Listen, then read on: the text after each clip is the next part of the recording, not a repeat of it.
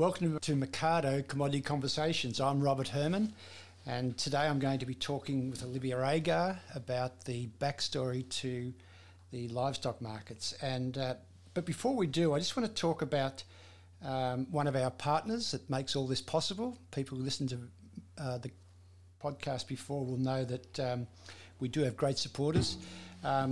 Western Union Business Solutions are a great supporter. They're in an interesting space because globally they make it easily to move and manage money and currencies across about 130 currencies and all across 200 different countries. But importantly for us, they're also market specialists in transferring money in the agriculture sector. And we've found over the years that you come across a lot of interesting people in agriculture, people with passion, and Western Union Business Solutions are certainly that. So have a look if you've got money to move or commodities to trade or even just information on currency and movement of money, give Western Union Solutions a call. So today I'm going to just give a quick update, which is what usually happens on these podcasts. It's the background stories to our further analysis that people can get on the Mercado website. I'm going to talk a little bit about wool and then grain and then hand back to Olivia to talk about the livestock sector. The story about wool this week and the backstory is that after 2 good weeks, the Australian wool market struggled. It mainly was impacted by the strong Aussie dollar, and the Aussie dollar has just been getting stronger and stronger, as everybody knows. This week, the trade had to contend with around a 70-cent Aussie dollar, and that in the end weighed on it.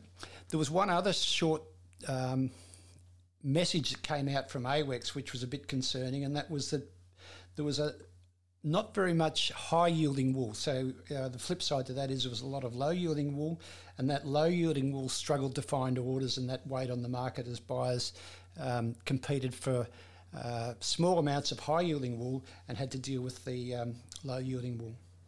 On the grain sector, just before I hand over to Olivia, this week or last night, Australian time, we had the WASDE come out, so the USDA brings out their supply and demand estimates for the world.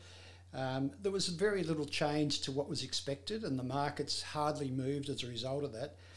But a couple of points came through. Feed production, so that's feed grains like feed wheat, corn, barley and oats, is predicted to be up 5% across the global sector this year. And that's continuing on with a really strong outlook for corn in the US, and those crops are coming along very nicely.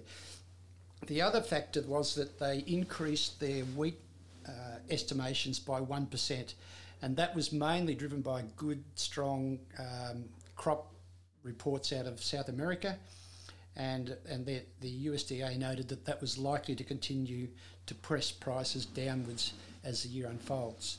So that's briefly it from me. You can, as I said, you can get more from the Mercado website. Olivia, what were you seeing this week in livestock markets? Yeah, thanks, Rob. I'm just going to cover off on sheep meat markets today. But we had MLA back to their full range of price data last week, which is a big relief for us because the market comments on a Friday were getting a bit bland, I'd say, for livestock, just reporting on slaughter and yardings each week. So we've got our price data back now. And last week was the first week of the normal indicators there. So when we left off with the price indicators, it was back in towards the end of March when livestock market officers were allowed into sale yards. And back then, the Eastern States Trade Lamb Indicator was at 873 cents per kilo carcass weight.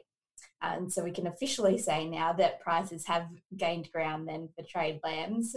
We did see a bit of resistance come in this week, though, right across the categories.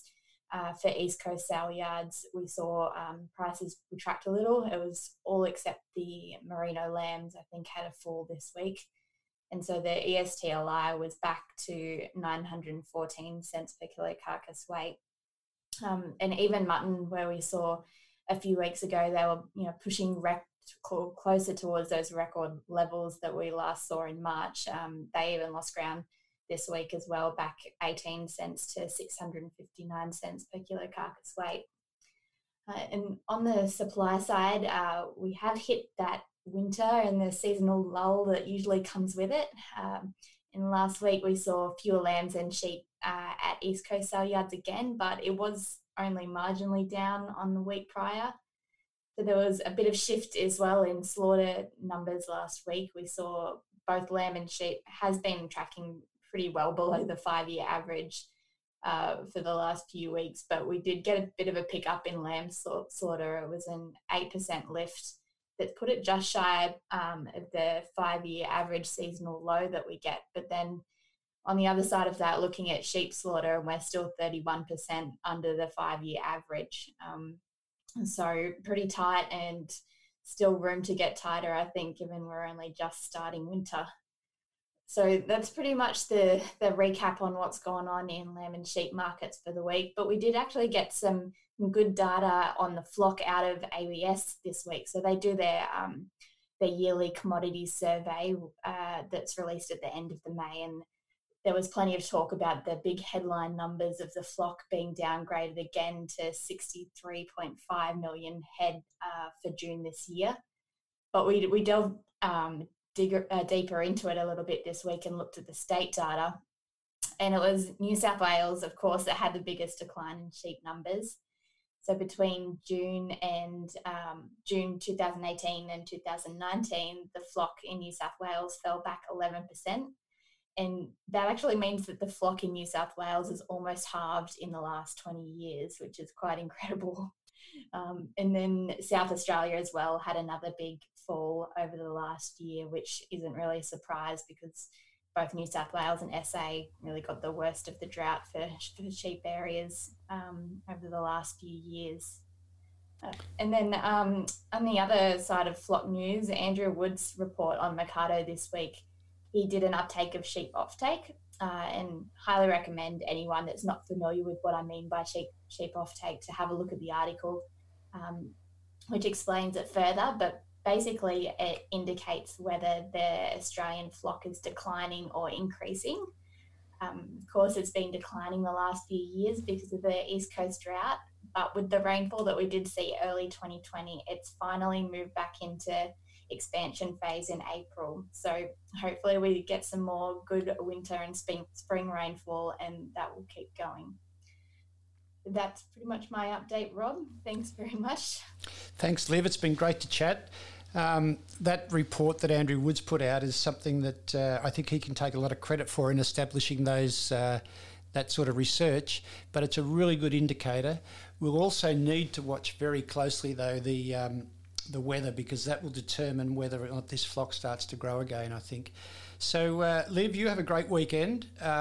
Thanks for being part of the Commodity Conversations this week. Thanks to everyone for listening. And as we said before, thanks very much to Western Union. We really appreciate their support, and we look forward to chatting again next week. Thank you.